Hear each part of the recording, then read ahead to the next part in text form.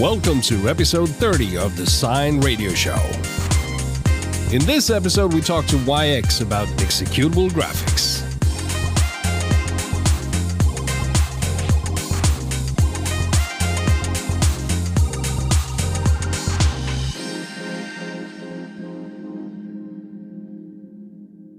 Hello, now welcome to Design Podcast, episode 30.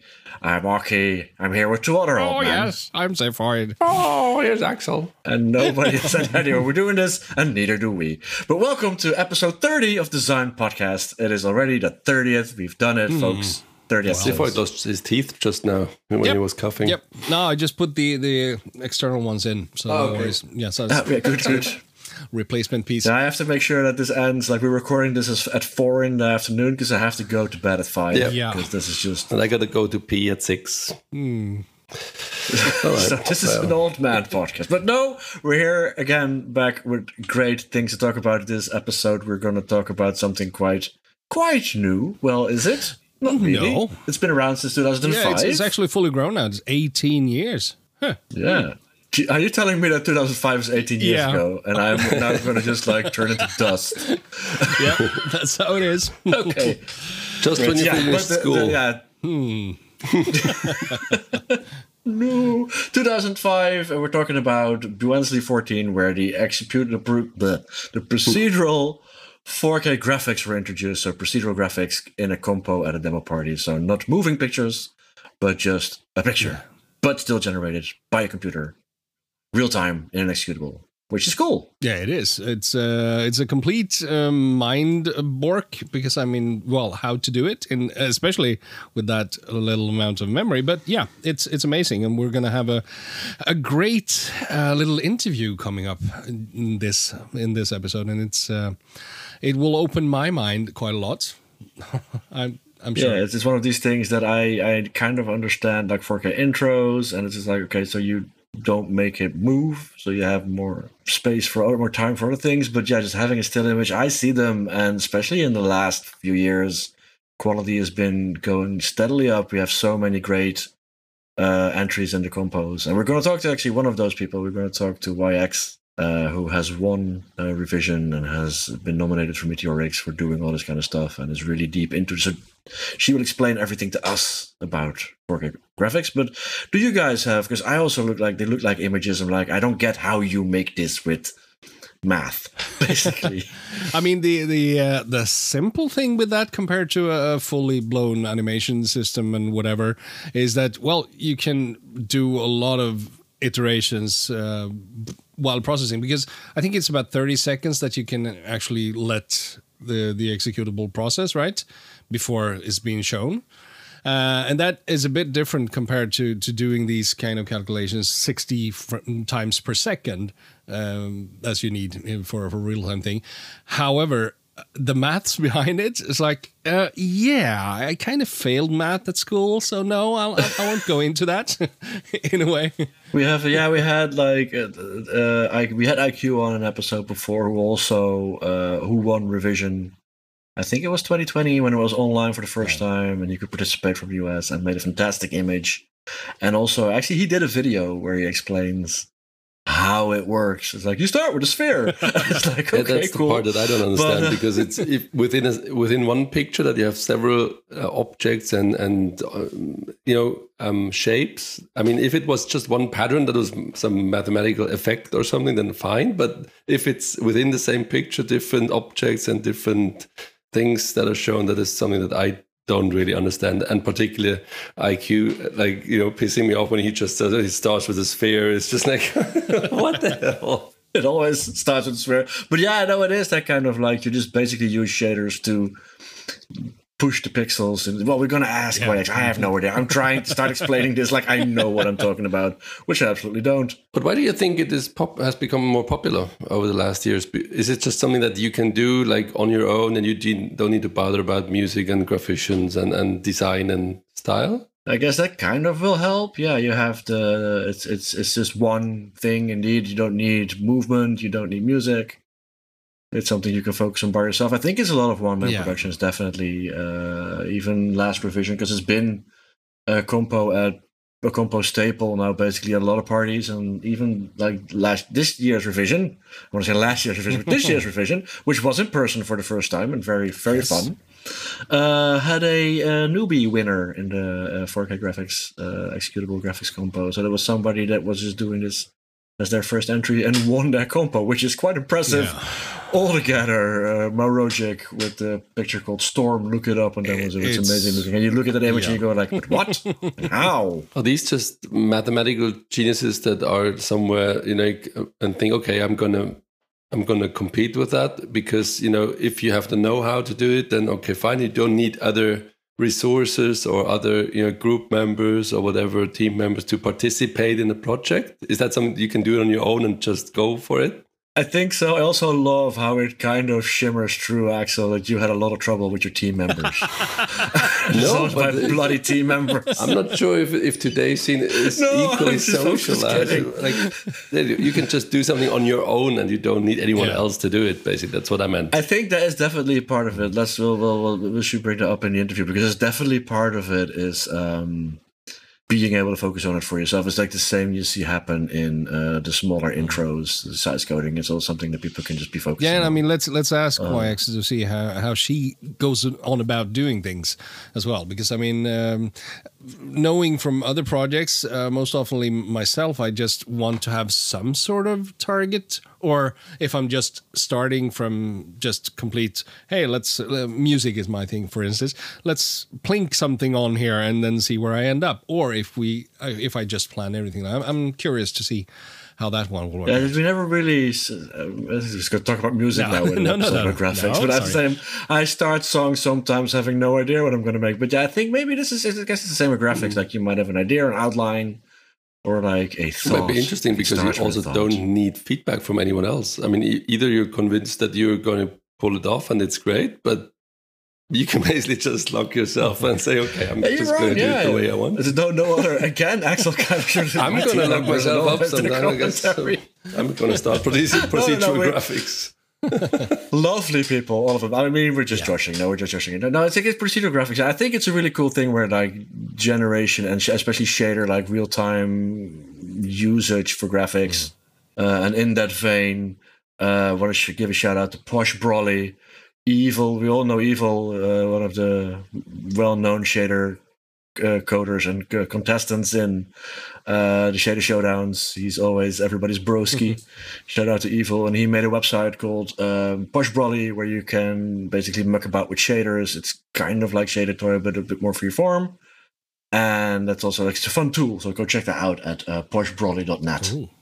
Just wanted to be like in the shader. We talk about shaders, and the next episode we're going to explain to people what shaders are, because we have no idea. We just repeat these words that we hear. We just say, this thing, we love it. I think we should just go to YX and do an interview and ask all these things, because we clearly don't have a clue what we're talking about. Nope.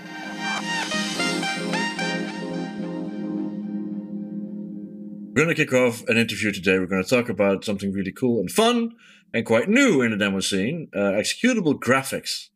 And I hear you scream at home, what is it?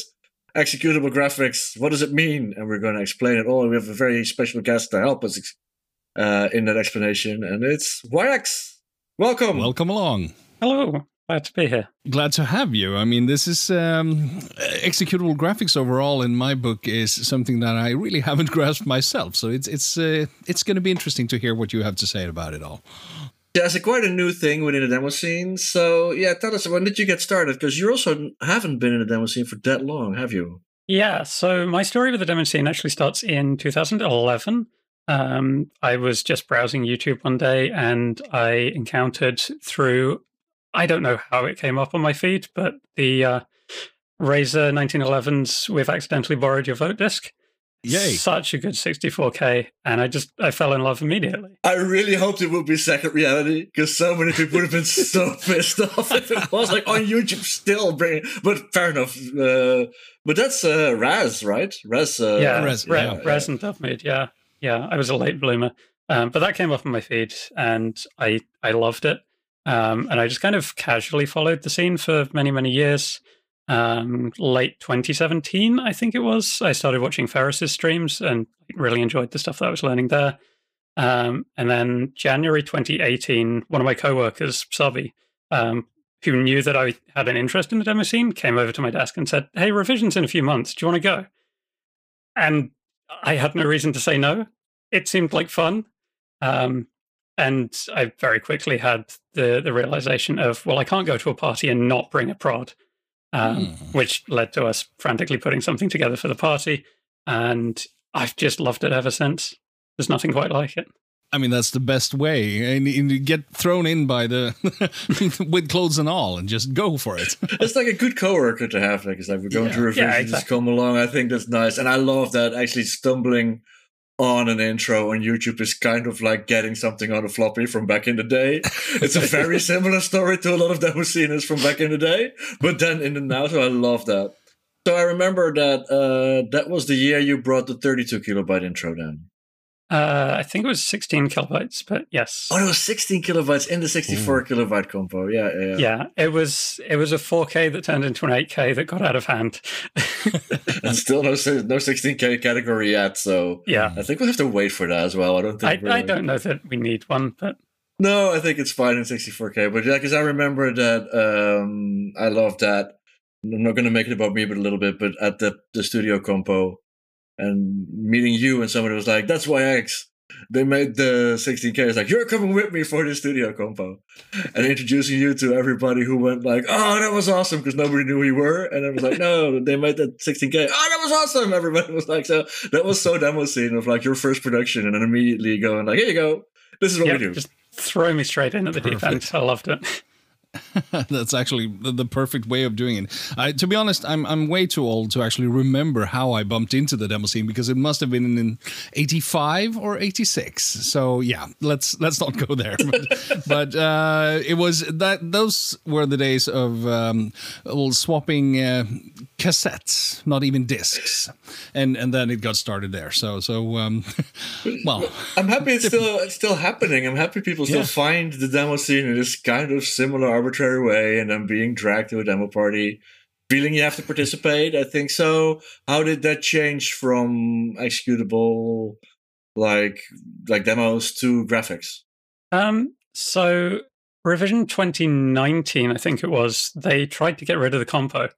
Because revision 2018, I had met Blackle at the newcomer table, who had an entry in the Executable Graphics compo that year. That compo only had like 5 or 6 entries. Right. And I think the organizers said, well, the compo's not getting much attention. We're just going to like axe it for the next year.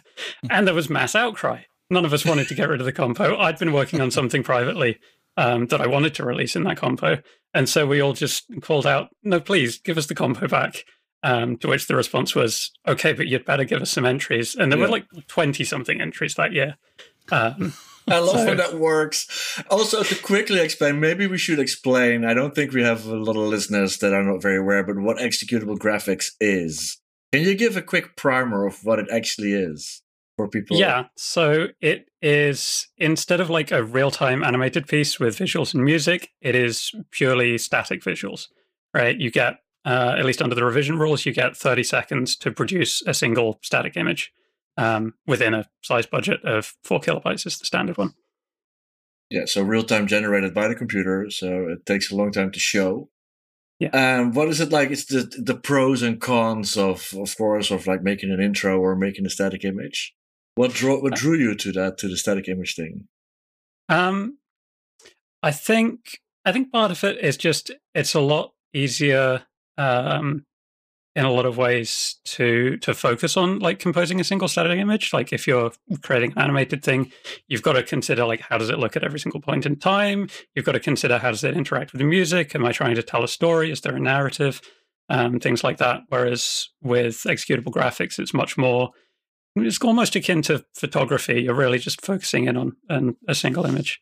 And I don't know, I just think it's really fun. It's kind of hard to describe. I just fell in love with it. I love that. I mean, that's really why you should do this anyway. So it's actually perfect, perfect reason to actually stick to static ones, because I mean, you started off with the sort of moving image way of doing things. Did you feel like, hey, it would be more of an art kind of thing instead of, I mean, skipping the rest of the bits like the animation and like everything and just focusing really on getting as much as possible out of these basically static pixels and in the end run anyway. I mean, does it feel more fulfilling somehow, or is it... In a way, yeah. I mean, I think part of how I got into it was I was very interested in path tracing, which is just like a way of more accurately modeling how light behaves and how it bounces around a scene. And we have seen people doing this in real-time productions. I think the most famous example being Absolute Territory by Nobby. Oh God, I love that so much. Sorry. Yeah. In terms of getting like a really like well-converged image, a really clean image out of it, you're kind of not looking at real time. You're looking at spending like several seconds rendering out an image. And so it kind of felt like the natural direction to take that interest of mine. And yeah, I've just really enjoyed it. It's just really fun thinking about, okay, well, how can I push myself to do something new with this each time? Yeah, and it's because you also tend to focus on the more realistic images, like realistic looking. Is that also like trying to make it look, because we've seen so many good graphics in the last few years that really push towards like nearly photography images. It's amazing to see. Yeah, exactly. Like I think that's kind of, I think it's a natural consequence of the size bracket, because you're trying to make, in a lot of ways, you're trying to make the most impressive thing you can within that size bracket. And so making something that looks indistinguishable from a photo feels like kind of a natural consequence of that. Like that would be the most sort of impressive thing that you can do within that. And so that's certainly the direction that I've been taking a lot of my work. Although I think at a certain point, I'd like to push that in kind of the extreme opposite direction and do some more like stylized pieces. Yeah, the other side. Maybe also, I don't know if this is even possible, but because this is such a subject of like real-time generated graphics on a computer, can you explain what you actually do to make this image happen? Like, what is it? Because you're not drawing a picture, you're not modeling, or maybe you are modeling at first, but in the end, it's a 4 kilobyte executable that has to display all this. So, can you run us through the process of what it does? Oh boy.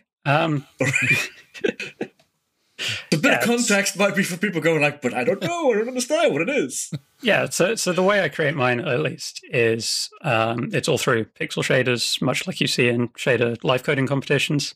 You're writing a whole bunch of code that runs for every single pixel on the screen and works out what color should that pixel be based on where we are.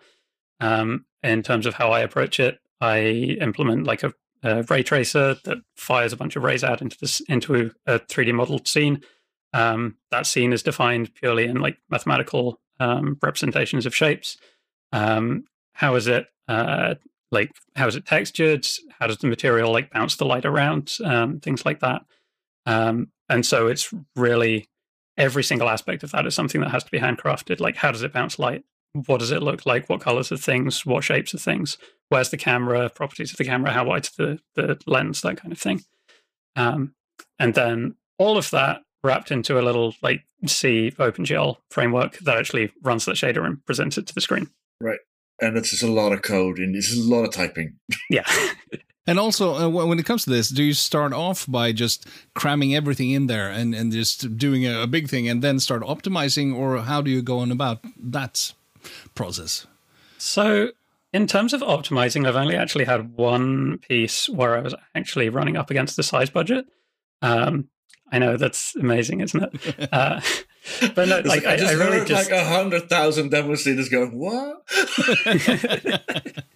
Yeah, no, my process is I start in Shader Toy, and I prototype things out in there, and I don't really consider how much space I'm taking up because a lot of my work is kind of minimalistic anyway, so it's not really pushing up against like complexity constraints. And then I bring it over into my own framework that's running through like Crinkler and Shader Minifier, and then hopefully things are in budget. And the one time that it wasn't, the most recent piece, the museum that I did for revision that had multiple previous works crammed in there. Yeah. That one, then it's a case of going into the shader and like rewriting things and stripping bits out. I remember that was I saw you on Twitter going like I didn't make an entry, and then all of a sudden it was like submit an entry like hours later. Like okay, Yeah, this is a bad habit of mine that I will leave it until like a couple of days before the party to actually start making something, and then just in a caffeine-fueled fury, just make a thing. I think this is literally 12 hours in between these to like bought a ticket, submit an entry. Awesome, so good. Because I feel like before I want to talk about the framework you made and also what it does, but before that, it's like I feel the 4K access scene is very tight knit as well as like there's a group of people that do it, and I have the feeling that it's a very close group of people doing this together. Yeah. What are some of your favorites like that are out there? What are some of the techniques that you've maybe learned, or is it also sharing technique? Do you share with or is it really competitive of like, oh no? We don't like actively share techniques that much, but it's not like we're like closely guarding secrets or anything. But yeah, there was back when I was streaming shaders a few years back, kind of early into my scene career, if you will. I set up a Discord server for just like people who were watching my streams to come and join and come and talk about this stuff. I kind of closed it off now since I'm not streaming as much, but we ended up with a lot of Executable Graphics coders in there. So a lot of us are just like trading notes in that. So if anytime you see me sending greets to the Moonbase, that's what that is. Oh, that's awesome. I love that. Little tight-knit communities within the demo scene, you get these communities of people. And because talking about the framework, so you used like tools and things that were available to create these shaders. And how did that come to create your own tool, Blossom, that has now also been used by other people? Yeah, so when I started out, everything I make is prototype in ShaderToy. It's such a fantastic tool, real-time feedback. Just type code, hit a button, immediate like feedback on screen. And also it just supports multiple passes, which is like really useful for doing the path tracing stuff that I was doing. I was using Bonzomatic as well, just because that's the tool for like live shader coding, and I was streaming with that for quite a while as well. But that doesn't support that kind of readback effect, or at least it didn't at the time. I understand it does now. The framework itself was it didn't start that way. It was very much thrown together in a mad panic at Revision 2019. I had shown up to the party with a shader toy and a hope of submitting it to the compo. And like during the party, I grabbed Nobby's Leviathan framework and just kind of stripped out everything that I didn't need from there, and just kind of reworked that into something that would get my shader up on the screen. And then over multiple releases, copy and pasting it, tweaking bits and pieces, copy and pasting, tweaking bits and pieces. And after a while, I kind of came to a realization that, hey, this is actually kind of a generic framework that other people might get use out of. So I spent a bit of time polishing that up and getting that released because, I wanted to be able to give back. Right. And for the people that don't really understand, what does this framework what does it do? What does it give you? It basically gives you a way to take shaders, I guess shaders that you've created on ShaderToy, and drop them into the framework, and then you get an XE out of the other end. Like it's really designed because the competitions, they expect you to have an executable that you submit, and a lot of people are like making things on ShaderToy, and it's just kind of Blossom is just this framework that kind of sits in the middle of that. I love that. Like the party still need executables because they're old fashioned like that. Yeah. And so it bridges that gap between like messing in shader. We had IQ on an episode as well, just giving that freedom to create shaders, which is awesome. Yeah. And then just bridging that gap of like the tedious work you don't really want to do. So you did that for people. Like, here you go. You can use this to make an access. It's called Blossom. Yeah, you will find it in our notes. If you want to start with XD graphics, what would you recommend to people except checking out ShaderToy and Blossom, obviously? If you want to start with XD graphics, ShaderToy, obviously, most of my works, like most of my releases, are like public source available. Obviously, check out Blossom. I'm not aware of any 4K XD graphics frameworks, but things like Leviathan from Novi. And IQ's framework are also just very useful references for making tiny XEs. And also just talk to people that make XE graphics. Most of us hang out in the scene Discord. we're pretty approachable. We're just people too. It always tends to happen. Oh, that's perfect. Why the name Blossom? Any particular reason? No reason at all. It just came into my mind one day and it felt right. And I must confess, I did not do my due diligence on that. I must apologize to Blossom of Marquee Design. I am very sorry. It was not my intention. Oh, this happened before. I will look things up properly next time. Yeah, well, it has happened before. Notch, yeah, and stuff like that. Yeah. So, yeah. I say an especially difference between nicknames and tool names, and I think it's fine. I think people will not mistake Blossom from Marquee Design for your framework, as then she is a person. I hope so. They might ask you questions about it, like, did you not know? You have to go talk to YX about it. Yeah, because also, and you also have a website called Executable.graphics, in which you actually kind of curate and display all the Execgraphics. Where did that come from? Is it the need to, like, there is no good way to show these? The route to that one was a funny one. I was just scrolling through the list of like top level domains that you can get one day, and I spotted graphics, and I was like, hang on, you could do Executable.graphics with that. That would be funny. And so I bought it, not intending to do anything with it. I just bought it. That's always how it starts. It's the domain. Let's buy it and then use it like at one point, maybe. And then, like, I don't know, a couple of months later, I was like, okay, let's actually do something with this. Let's, like, I don't know, make a gallery of like Execgraphics that I think are neat. And it just kind of grew from there. And what do you want that site to be? I really want it to be the place that people go when they want to know what Executable Graphics is. Right. It's if somebody's asking what it is, you send them that link, and that'll explain it. It'll show off examples. And I guess in the future, I'd like it to have more sort of getting started. Because right now it's just a big gallery of the quote unquote best executable graphics, and then like a listing of like meteoric laureates as well, and a short explanation of what the compo is.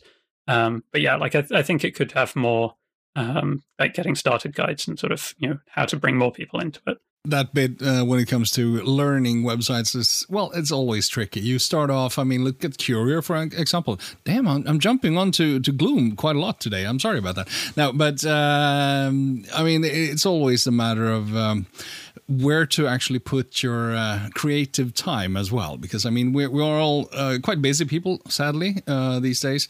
And not everything can be curated the way you want it to be. And even though the intentions, this is also why I'm a bit afraid of releasing some stuff in open source, because hey, then all of a sudden you have a sort of a yes, you must maintain this now. Have you gotten that feeling about Blossom, by the way? Not so much. I try not to let myself get caught into the trap of like constantly like refining things and tweaking things and changing things. Like the most of the code of Blossom is unchanged for the last 2 years since I released it. Aside from like a couple of small bug fixes here and there. I really just kind of wanted it to be a starting point, right? Yeah. And people seem to be using it for that. Like I ran the numbers a couple of weeks ago. Since I released it, there have been a total of 114 4K Execgraphics releases, of which 33 of them were made in Blossom, which is what, about a third of them? Yeah, that's nice. Yeah. But there is kind of like you will have to sometimes do updates for it. But I guess that's then if you keep it lean. Because that's for the website, that will be different. If you want to make it bigger, people have to commit. And then you can only use your time creatively once, either do a write-up or make something. And people rather want to make something than do a write-up. It's always difficult. But yeah, I hope, because that is something, because it's still quite new, and I have the feeling it's been growing, and especially during the pandemic as well. I think the compos have been. I think everybody was just bored and doing cool stuff. But yeah, we've definitely seen a lot of first-year releases. Some of them using Blossom, some of them using other frameworks. But yeah, no, it's been a really good time for the compo, especially now we've got the meteoric category for it as well. Yeah, so was this the first time this year? I think it's been 2 years now, possibly 3. All right, okay. Yeah, sorry, that's I should have done my homework better. I apologize to Shana, who has had everything prepared. Yeah, so yeah, becoming a serious category. Do you see you see new people? Do you also see some of the the older 4K heads and 8K heads doing branching out to like graphics?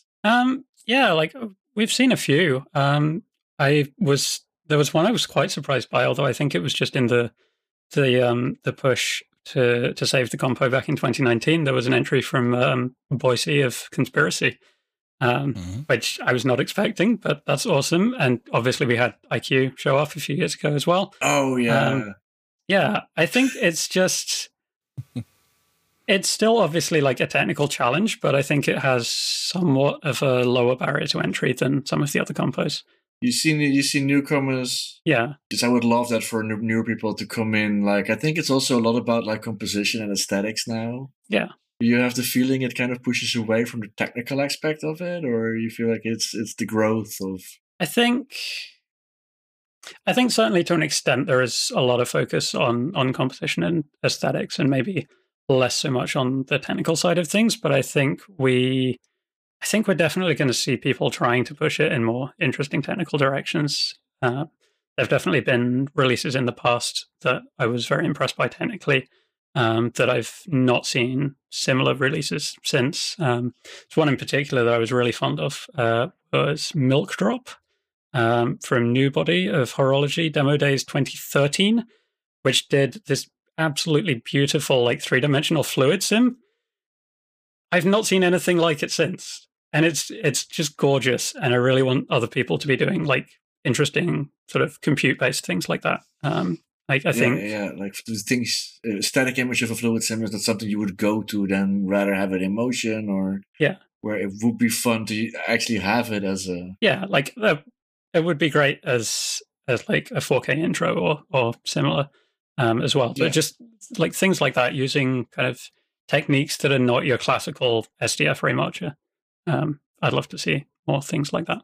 And to be honest, I mean, when it comes to getting into the whole executable graphics scene and working stuff, I mean, I am a sort of a programmer by these days. I wouldn't call myself a real-time programmer. I would never be able to. That's something that I can't grasp. So I guess if I were to put myself into sort of graphics creation stuff, I think that executable graphics would be way easier for me than also have to think about animations and all that kind of real-timey stuff. So I guess. Even though it comes with its own challenges and hard stuff, I guess you could say it's easier to create an executable graphics only than a full animated intro, or do you feel there's what's the easiest in that sense? There's definitely trade-offs, but I think certainly in a lot of ways it is easier just being able to focus on that single static frame. Certainly that's what I felt, kind of moving from doing intros to doing executable graphics. A lot of the times I spent on the few intros that I did was like manually mapping out like beat sync, because I'm one of those people that has this obsession with having like really tightly synced audio and visuals, and I spent so much time on that, especially on Brainworm. And it's with you, it's everybody in the demo scene. I think the biggest thing in the demo scene is timing. I think everybody has that kind of neurological need it to be nicely in rhythm. Yeah. And it's harder. So before we get to like asking you the question, will you do a real-time intro again? I want to use the rest of this interview for you to convince Zipfoy to do a 4K exographic. Oh, no. and tell him it's like easy enough where you can start and which Discord to join. Well, it would actually be I'm still trying to get back into making music again, so perhaps I should change career. I don't know. Okay, no, but it would actually be quite fun to see what can be done, because I'm not the most prolific at math either, so it depends on everything like that. Well, could be interesting. I think that's important, math, I think it seems. Well, plus is that okay enough addition?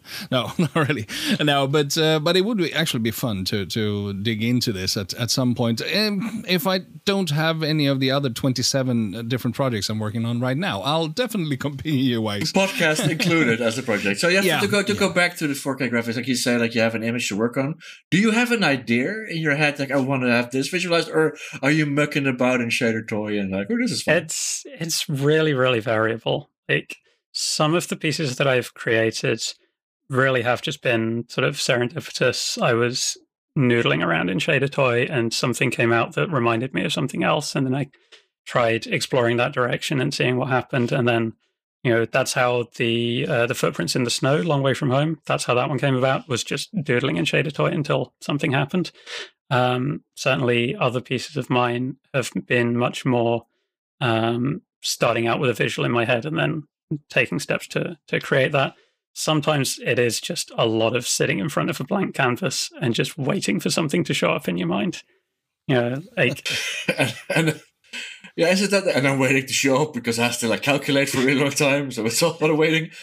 So is that when you start? Does it when there is an image? It probably changes over time as well. I asked this question to 4K creators because there's usually people on their own. And it's I usually end up with something that is quite different from what I had intended. Yeah. You're never going to be able to create exactly what it was that you had in your mind. But that's natural with really any creative medium, I think. Yeah. And I think it's also your very strong visuals. I think one of my favorites is, I don't know the title, but it's The Wall with the one cute tile. Oh, yes. Which is a very stark, The two triangles? Yeah, the two triangles, which then has that one wall in the sky, and it's just the one skewed. It's it's a very powerful image in a very simple image, but actually conveying a lot. And I really love that when that is something you can see it looks really simple, but you clearly spend a lot of time on it. Yeah, well, you say that. That was actually a pretty quick one for me. There goes my theory. No, but art. Yeah, it's I don't know. Sometimes it is, I have a very clear image in my head or a very clear idea in my head, and I will spend a long time working on that. Like the playing card, Is This Your Card? That one. Yeah, that's a fantastic That one actually took me a year start to finish, just because I started doodling it for one revision and I couldn't really make it work, and I kind of just let it sit for a number of months, and then 6 months later I came back to it and started playing with it again. Didn't really get too far with it, put it away again, came back the year later, and suddenly I was able to make it work. Didn't click, because we're going to link to all of these because you have to see them to also, because Is This Your Card, I think it was called, right? Yes. And it's the detail in it is absurd. I mean, that is clearly back and forth on that probably a lot, including the small y-axis on the back of the card deck, which took people a long time to see, which I loved. Yeah, I really like that as creating art that you kind of have to sit with for a little while to really understand it properly. We had that with Primitive Portrait as well. A lot of people didn't see the shadow face during the compo, which kind of sucks from a live voting standpoint, but that is what it is. It at least picked up the honorable mention at the Meteorics for that one. Yeah, we come back to the voting at parties. I've had my opinions about that before, and maybe we should but it's a scene. It's been going for 40 years. I don't think we can change certain things, but I hope we can. Sometimes it's too fast. Sometimes it's yeah. I have my hang-ups about it. Yeah, it is what it is. And certainly, other pieces of mine come together very quickly, but usually the ones that come together more quickly are the ones where I had a feeling that I needed to express in that moment, right? One that really stuck with me is actually probably my simplest piece in terms of a technical level. Was Light at the End of the Tunnel from Nova 2019, because I was just going through a real hard time at the time, and I just needed to get that out into the world. I was looking back at it now, it still conjures that very vivid image of just where I was at emotionally at the time, and obviously other people looking at that piece won't necessarily be able to feel that same thing. I think certainly other people who have gone through what I was going through at that time will have a better sense of it. But I think to an extent, some of the stuff is kind of open to the audience's interpretation as well. They'll be able to project their own experiences into the actual work as they see it.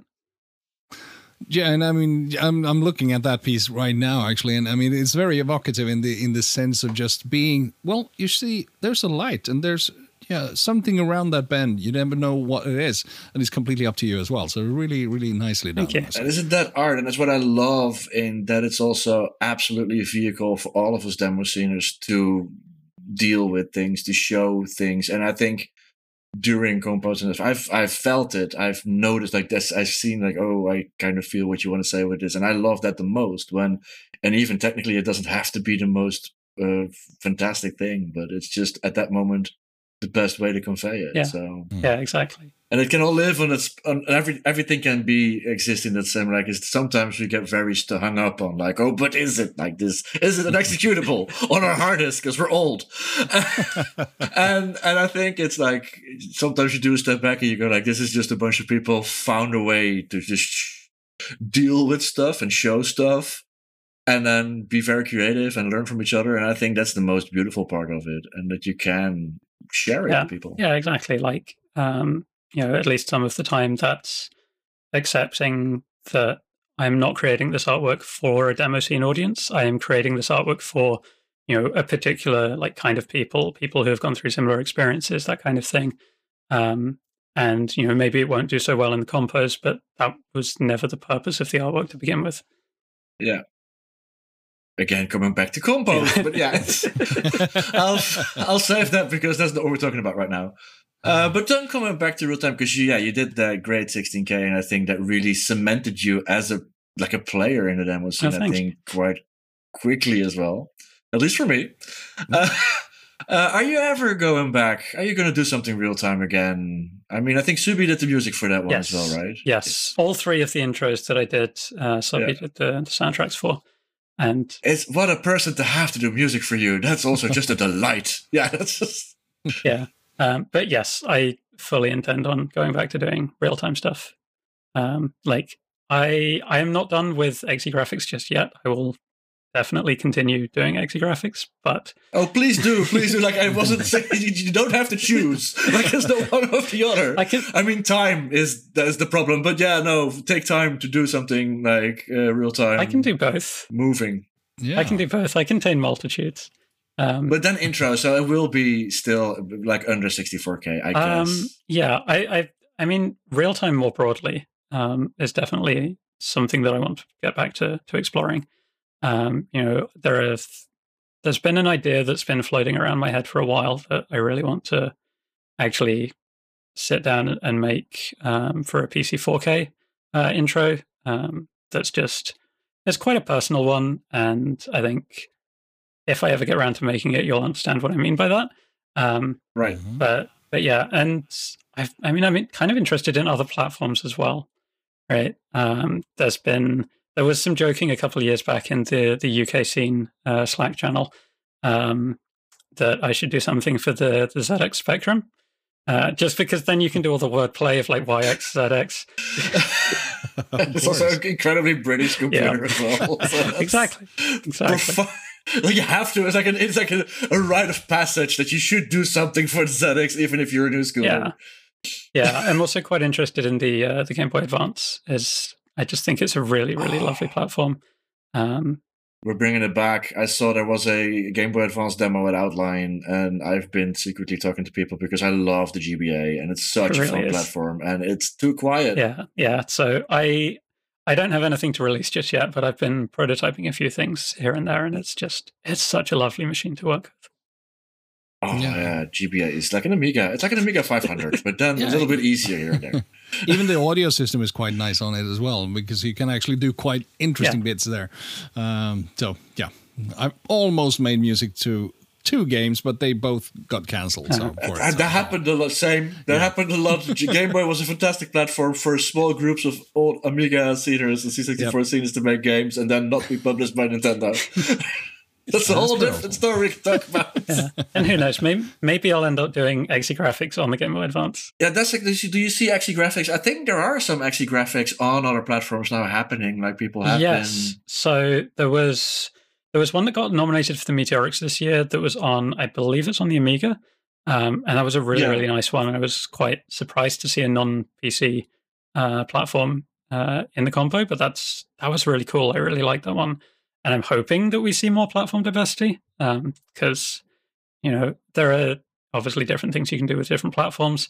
I know there have been XE graphics on GBA before, although not super impressive from what I remember. So I don't know, maybe that's something I can dig into. I did some sort of back of the napkin math earlier. You get 13,000 clock cycles per pixel if you let it render for a full 30 seconds. So that's got to be time to do something interesting, right? We're going to stick to that 30 seconds because that's holy. Like that needs to be a line somewhere. I do like that, though. I do like that as we give ourselves restrictions.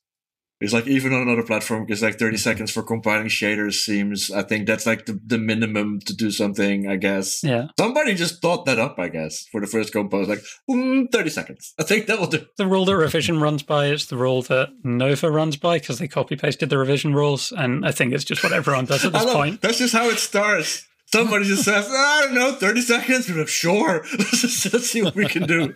So I wonder, like, if we get at one point, it's like XE graphics with some minute calculating, and will that be a difference? So I think it's like, I would love to also muck with those, because that is also the thing, is that we set these rules for ourselves, and then we just kind of like no longer budge because we don't. Yeah. Even though the scene is so creative and always like running. I just talk my talk with Gisha was about it as well, like running around the rules, breaking the rules. But all of a sudden, these are really strict. Yeah. Well, yeah, would that help? A minute? Would that give like? I don't know. That's a tricky question, and I don't have a good answer to it. I find it more interesting than just upping the kilobytes. Yeah. Yeah, no, I find that more interesting than upping the kilobytes. It's like, if we give you more time to pre-calc, does that actually matter? That sounds like a really interesting experiment. I actually don't have a good answer to that one. Okay, no, fair enough. I mean, this is something I thought. It sounds like, because I don't know. I was like, always like to find like, what do you think the next step could be for 4K graphics? Like, do you think we're going to change, or things will change when GPUs get better? Or I think certainly something that I hope will change is that, like I said earlier, that people will do more interesting things than just like conventional SDF ray matching. More abstract, more interesting, just rendering techniques in general. I would really like to see more use of typography in 4K releases. Like, it feels like it's kind of an underexplored thing. Yeah. We've also seen recently with Lovebyte the 256 byte XE graphics, and I think that's going to be interesting to see where that goes. It's certainly something I'm keeping an eye on, and who knows, maybe I'll start making DOS releases as well. Yeah, that's the thing. I love how Lovebyte has been able to make it work on like smaller entries, and they essentially, it's also kind of like creative. Like, how can we kind of appropriate it? How can we use this? Like, how can we make it our own? And we're Lovebyte, so we just make him. I think is it still like 16 by 16 or 32 by 32 or something like that? 256 colors, something like that. Yeah. And this is like these like ridiculous restrictions, but it was such a fun combo. It has so many amazing graphics, and it also sounds easier than it actually is, because it's also the time. That's how they get you. Yeah, that's how they get you. So there's not that many bytes that you need to fill. Can it be? Yeah, exactly. It's one image. One image you generate. How hard can it be? Spend a year on a bunch of play cards. Now look at that image. If you're listening to this, you haven't seen those yet, go check out all these images and go to Executable Graphics, because it's mind-bending. And I think that's also for people difficult sometimes to grasp what's going on. Yeah. Like, especially like more or less programmer-minded people, like the people that don't really follow shaders, and they just see an image and go like, but I want to understand it, but it's so hard to like grasp what is actually happening. I think IQ did a pretty good explanation on his image. Yeah. There's a great YouTube video that we'll probably link to as well in the description. Yeah, but yeah, I think that also it works against it a little bit. I mean, it's definitely something that I've struggled with kind of in the opposite direction. Is when I'm looking at old school competitions, I have a real hard time judging things on anything other than aesthetics, because I don't know what is technically impressive or not for each platform, right? Whereas I do know shaders very, very well. So I find it easier to judge and kind of critique those on a more technical level. And I'm sure there are people from the old school world who are looking at this shader stuff and are like, well, is that impressive? Is that like impressive for the size bracket? Yeah. it's a podcast, unfortunately, because I saw Ziford kind of shake his hat when you brought up old school. This is like, yeah, we know, because it's hard to convey, like, this is a C64, and it's basically worthless. I love seeing that shift. I don't think we'll come back to your joining the demo scene. It's like browsing on YouTube, finding an intro. It's awesome that it still happens. But yeah, I think, and me saying, is it a part of demo scene to understand these old school platforms? Like, I think it's good to know what they do. Like, I mean, I see a lot of the, like, as you said, like, I want to work on ZX. I've heard many, like, of the newer sceners going, like, I'm trying to do something on the Commodore or the Amiga. Like, people always go back to figuring out these older machines to see what they can do. And yeah, I would love to see something from you on the ZX Spectrum. That would be really fun. I make no promises on that one. Fair enough. Like, you don't have this podcast. It's all like, we never hold people to anything except when I say I make a demo, and all of a sudden I have to do it. Yep. Because that's how it works. But yeah, I can see this now. And then if you work with Gasman for music, I mean, that would be delightful. I suspect he would also have to teach me the platform, but I guess he'd probably be a good one to do it as well. Yeah, for sure. Yeah. And how hard can it be? It's a really old computer. It can only do like 5 colors. Like, how hard can it be? Yeah. There is one other 4K that I did feel like I have to mention with you here. Do you remember 4KB from Revision 2019? Yeah, I know where this is going. I feel like we have to tell that story. It's still a hidden. I think it's an open secret now, because I think I commented on Puel of like, if I could only take the credit. Because I actually, are you going to blow it up? Yeah, you can blow it up. It's been long enough at this point, but it's been an open secret for a while. So yes, Revision 2019, my first Executable release, Penrose Path Traced, I put into the compo that year. But I'd also had this silly idea for a joke prod. But the rules say that you're not allowed to submit multiple entries under the same name. And I had mentioned it to you while we were like drinking outside the party hall. Yep. And you, Oki, said, "Well, just submit it under my name." Yeah, we made it. I remember going to your desk and you built it in like 5 seconds, I think. With me trying to remember my password because I was still drinking. I had no idea. But I also, for all the things I've entered under fake names, I have never understood why I released it as Aki, because it would come back to me. People are like, "Are you coding?" I'm like, "Am I? Am I going to talk about this?" And we knew it wasn't going to win, so it wasn't really a competition for the compo. But like, I could have put any name in. Like, it would have been like this secret that we could have kept for like this random person. Could have added this Ask Cabby of Far Crash and just go blow it up. Like, I've done that before. I released stuff as people from Far Crash. I don't understand why I didn't think of doing that, because now it's on Poet as a credit that I made it. Let's change that now. I'm gonna edit it after the recording. No, after this podcast goes out, because else it's a spoiler. I'm gonna edit it and make it to get it to you, because you made it in like minutes. Yeah. Well, that was a good joke. It says on demo show that I had definitely nothing to do with this one. Absolutely not. That's what you said. This is true. So, but I just distinctly remember telling you the idea. You said, "We'll just submit it under my name," and then I was like, "Okay, back to the party hall. Let's go code this thing." And you hadn't realized that I hadn't made it yet. Like, you had assumed that I had a pod ready to go, and I was just like, "Nope, this is just an idea in my brain. Let's go make it." And you could make it in, I think it was in the end, like in half an hour we had it entered. And I'm also up for like, let's make this happen. We need to enter these kind of things. And that's kind of like playing against the rules of a party when you're like, you're not allowed to have more, but this one was never going to win. So it's not really competition. It's just like, and I think the joke landed I think it was like a tepid enough giggle from the hall that everyone was just exactly the right amount of people going like, "Oh God, I get it, 4 cabbies." But just to clarify for people, it's 4 images of cabby of Farprouch. 4 cabbies, because that is just something that everybody has thought about. So no, that needed to happen. To happen. But the only thing that I was like, there's so many productions out there that I made that I have absolutely no credit for, and I would like to keep it like that. But this was the one I just decided to release as Aki of Accession. Like, I could do it. Like, that's confused a lot of people. So that was really fun. You're welcome. Who knows? I might actually start mucking about in Blossom and in Shader Toy, and I might make an extra graphic at one point. I made a demo. I'd love to see that. So who knows where it will go? Because shaders are fun, and I will say exactly with things like Shader Toy, it makes it so accessible for people, even when it feels daunting. Like, oh, it's code, it's scary. It is, but it also is like so easy to iterate on and to look at, and especially shaded toy, just like run and break it. Yeah. So who knows? I think, especially. I mean, that's how I learned. Yeah, exactly. So especially Ziphoid is going to make an Exographic. I think that is... That's a project for 2025 or something. So let's go. Like all the commitments that Ziphoid has made during this podcast of things that he has to do. Yeah. So yeah, no, I think it's... is there anything else we need to discuss now about Exographics before we wrap this up? Because I think we had a really good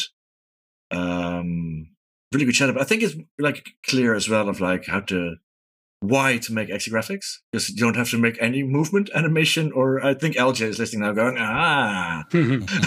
maybe. Did he ever do an Exographic? Do you know, LJ? Not off the top of my head. He might have done. I've not. No, I don't think so. I don't know. So I'll ask him the next time. Ask him next time when I talk to him.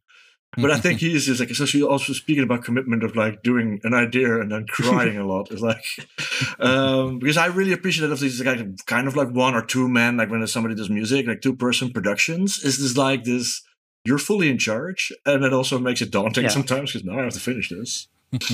So, LJ actually released one executable graphics entry in the Tokyo Demo Fest 2021. Awesome. Yeah, there you so go. That's and also, I mean, there is there a reasoning behind your nickname, by the way? Why Executable Graphics? Is there any connection? Or what a good question. No, not at all. Not at all. I can tell the story of where my handle came from if you'd like. Yes. Yeah, lovely. Yeah. So, as is perhaps obvious from my voice, I'm trans. I came out very shortly before I joined the demo scene. I was very early in my transition back then. I hadn't found a name for myself as a person, let alone as a demo scener. And one of the names that I had been considering for myself was Alex, spelled like the Half-Life character, Alyx. And it didn't stick, but part of what I was doing through that process was just like writing it out a bunch of times and just like seeing how I felt about like having that written out as my name. And like I said, that didn't stick, but that pair of letters, YX, next to each other, that stuck. For some reason, it just looked satisfying to me. And that's where that came from. That's perfect. Then you can use it as card backgrounds and everything as well. Yeah, so exactly. It's perfect. Yeah. And it's a perfect, exactly. That's so fun. But I love asking people about their nicknames because, like, half of them, like, I was 12 and Dr. Dick was a great name.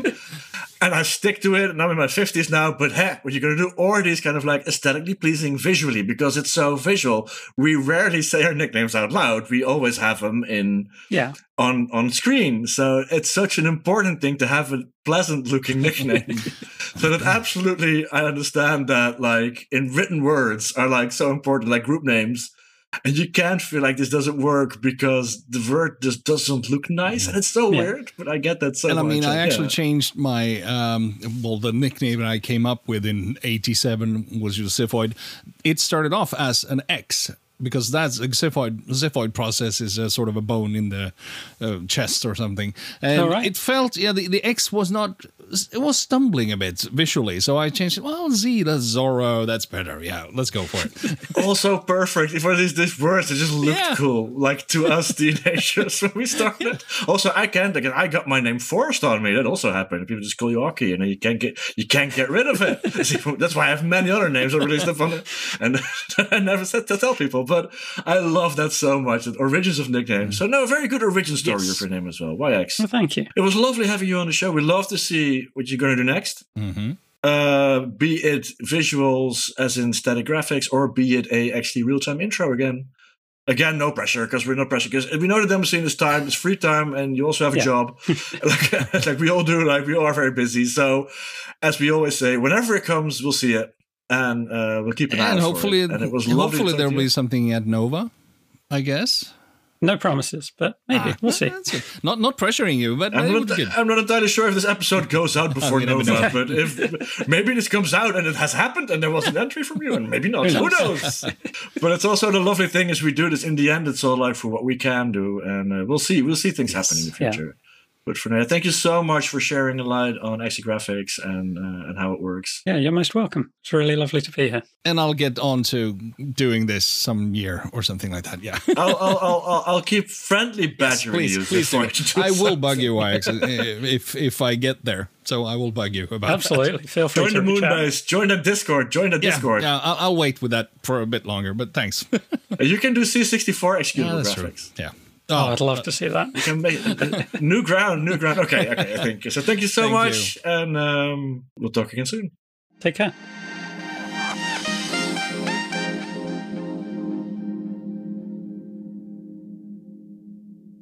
That was an interesting interview. I think that was a good explanation of all the questions we had. Yeah, I must say I'm a bit more enlightened now than but I'm still quite confused, to be honest. But it was, you're going to make one though. I mean, I know that's just going to be horrible. But we'll see. Any year now. Before my 40th anniversary year in the demo scene, I can promise. Okay. Yeah, so that's still I feel miserable because I don't understand still much of it. But yeah, I'm going to meet you guys at some party, and then you will probably tell me more about this. If you can still enjoy it, it's just I take it for what I see, and that's I'm still amazed about the quality that people are cranking out. I mean, for instance, YX's thing at Revision this year, even though I think she placed 4th or something like that, it was like, okay, so I made these 3 executable images on previous parties. Let's make all the 3 into one, and then she just adds them and creates a gallery of things. Like, what? You can't do that. I loved that it also was just like 24 hours before the deadline. Yeah. Like, I don't have an entry. I should have an entry. I have an entry. I mean, that is... that's also something that just tends to happen now. Is also because it's easy, and especially with the online part of Revision, still, even though it was in person, there was still online and remote online tickets and remote entries allowed, which also was where the demo compo was 41 demos. And it was really fun though. It was a great demo compo.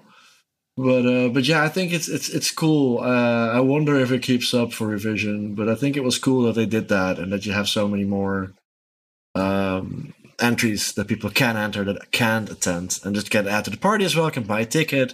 And the satellite parties. I mean, it was but don't get us wrong here now. I mean, just allowing remote entries at Revision, it didn't turn into the extreme overflow of entries that we thought it might do, but it kind of added to the load of the organizers, that's for sure. It did. As I said, it did. It didn't overload. People thought like, a 40 like demo PC compo and it's been like mecha all over. But to be fair, we've had longer compo blocks at Revision when there was a very beefed out Amiga compo and a beefed out PC compo. It was long, but not absurdly long, so it panned out pretty okay. Don't say don't ask the compo team indeed, because they might be having different opinions about it. But it was great that it was in person, and it was great that this was still possible. And YX was indeed 4th in the competition. And it was a really good compo because there were 22 entries in the 4K graphics. That is not too bad at all. More to come about that, and as mentioned in the interview as well, make sure to check out executable.graphics. That website is curated. It's beautiful, and it gives a nice view into this lovely part of the scene, to be honest. Part of the scene. And then speaking about Revision, yes, we should talk briefly about our friend that passed away from the Revision organizers. People might have heard.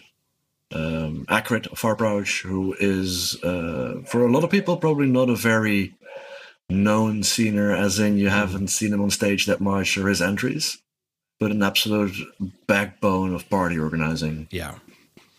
I mean, I first met him at the final Breakpoint. That was my first and last Breakpoint. And he was the guy managing Breakpoint TV at that point. And we were doing the first scene set coverage of it. And he basically, steered us into whatever the Easter party tradition was. Because I've never been to an Easter party in Germany before. I missed all the Mecha Symposiums and everything like that. So it was a great way into things, and I mean, he was just helping out, and it was a bit hard to understand because I had been to bigger parties, to be honest, in the sense, but just personal. I mean, the amount of people attending, but it was just the whole structure of things. This was my first German demo party as well, so it's like, yeah, I know these guys. They do know what they're doing, and he was a big part of actually helping us get into this and enjoy the whole thing. Get into the vibe. This sounds harsher than it is, because I was a host at Breakpoint and I'm a revision, and no disrespect to the Germans, it sounds really harsh, but the Germans run a party. It's that I've said it before, is like a party of that size, the Breakpoint revision size, can only properly be organized by Germans, because it's just an organized machine. And Acrid was very much a engine of, like, as he did like festival organization as well, and just like a lot of like from Beam Team streamers to like just build up to like all these things. And for me as well, when I joined Breakpoint in 2009, 8 or 9, I can't forget because I'm getting old. He was a very like welcoming, like, because it is quite intimidating to step into that organizing crew. It's like 60 people that are really like on their job, and it's, you just come in kind of like hello, and it's just like being kind of eased into it. It's like, no, this is the way this is run, and this is how, because else you can't run a party any other way, just being really well organized. And it was very impressive. And when I heard that he passed away, it was like, it's very like, it's, people will notice it, like not in productions but in organizational areas of a demo party, because it was knowledge and expertise and all these things. So we wish everybody that knew him all the best, and we had to like talk about him a little bit, because the man deserves it, as being a backbone of the demo scene in a completely different way than people sometimes realize there are. And I'm so annoyed and sad about the fact that I didn't really get to talk to him that much this revision, because every time he looked like he had some time, well, then I was behind the mic, and then it's like I have some time to spare, and it's like, no, he was too busy. So very just brief highs and buys in that sense. So it's quite frustrating, to be honest. And the overall, I actually did quite a lot of introspective thinking when it comes to the whole revision weekend, because I was not really going, but I managed to get there by help from others and everything like that. And so much has happened to me personally the last year, well, a couple of years really, and this was a harsh time and a good time to actually think into myself. And then this comes on top of this. It's like, now it was a massive blow, and life. The only inevitable thing is death, sadly. But and as everybody, how are we going to say this? Just think about him when you're at a demo party. It's like, this is also run from a side you don't really think about, the backside of organization, and those people are really important. And this is a loss for that. Yes.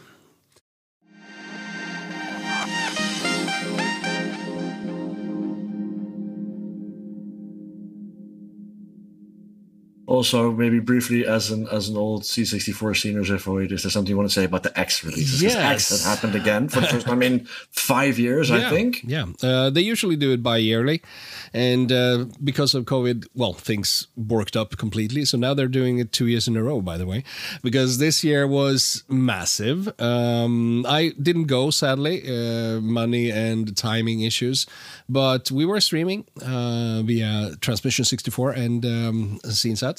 Of course, we have been streaming from X since 2008, actually, but I think the first time we streamed video was something 2012 or something like that. And then 2014 we had the infamous cable in front of the camera, so that's still sticking into things, so that's good. Nowadays Frankie even has a software cable in his video mixer, so he can add a cable. Yeah.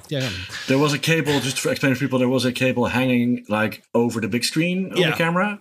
So people are going to like, is this part of the demo? Is this part? And then now we have that cable as a effect. So we can always add the cable in case we miss it. Exactly. No, but overall, it was an amazing, weekend, apparently, from people who were there. And what we got to see and hear on stream was just amazing as well. Lots of great entries.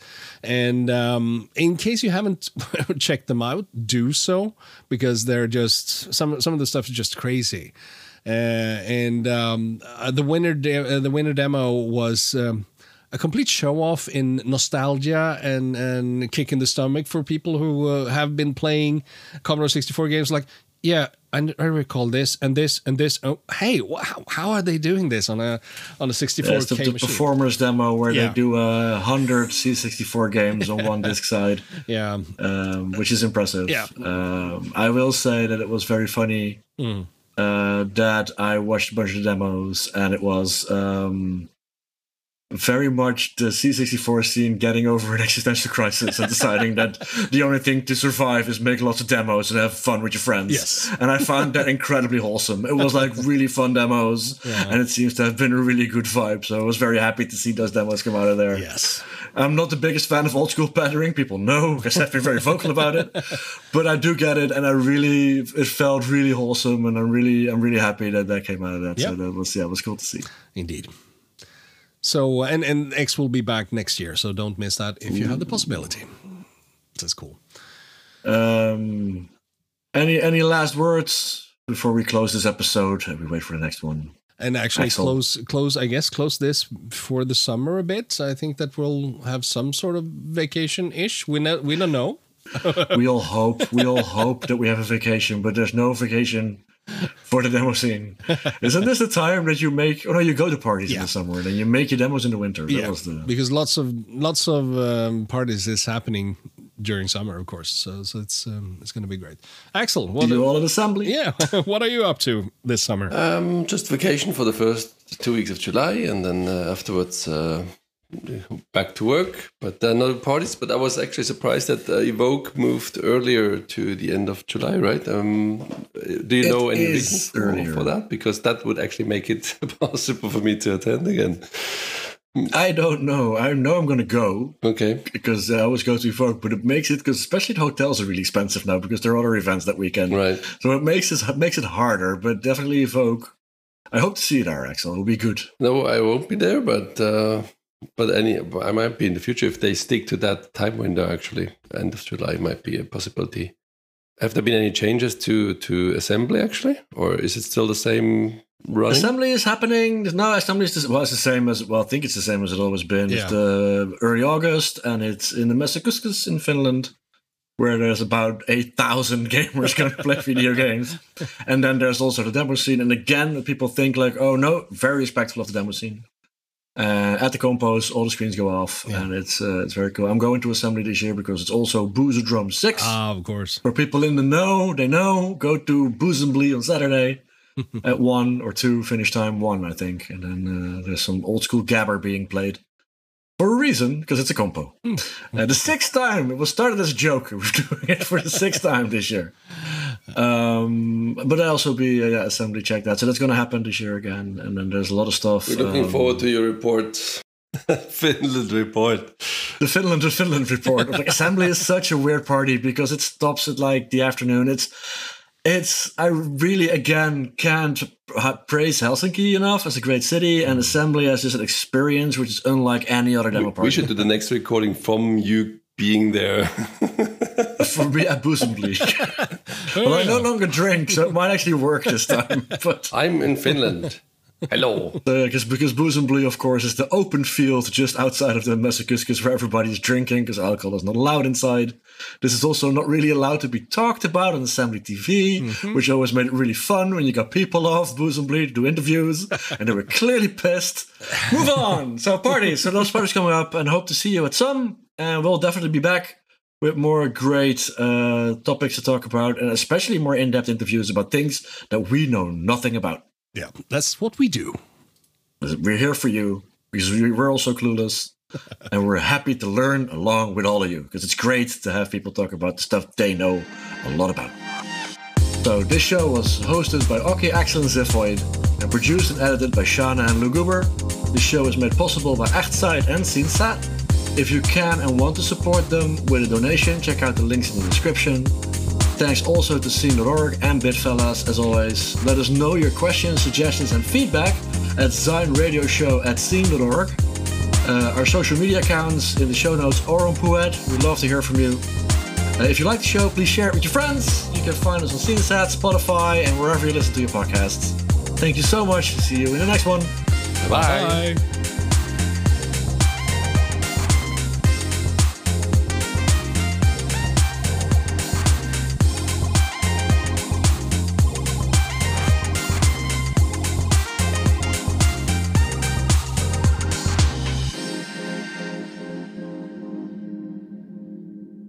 I just wish this podcast was on my own. God damn it. I have no clue. Just move on. Okay, commercials now. Wait for the clap.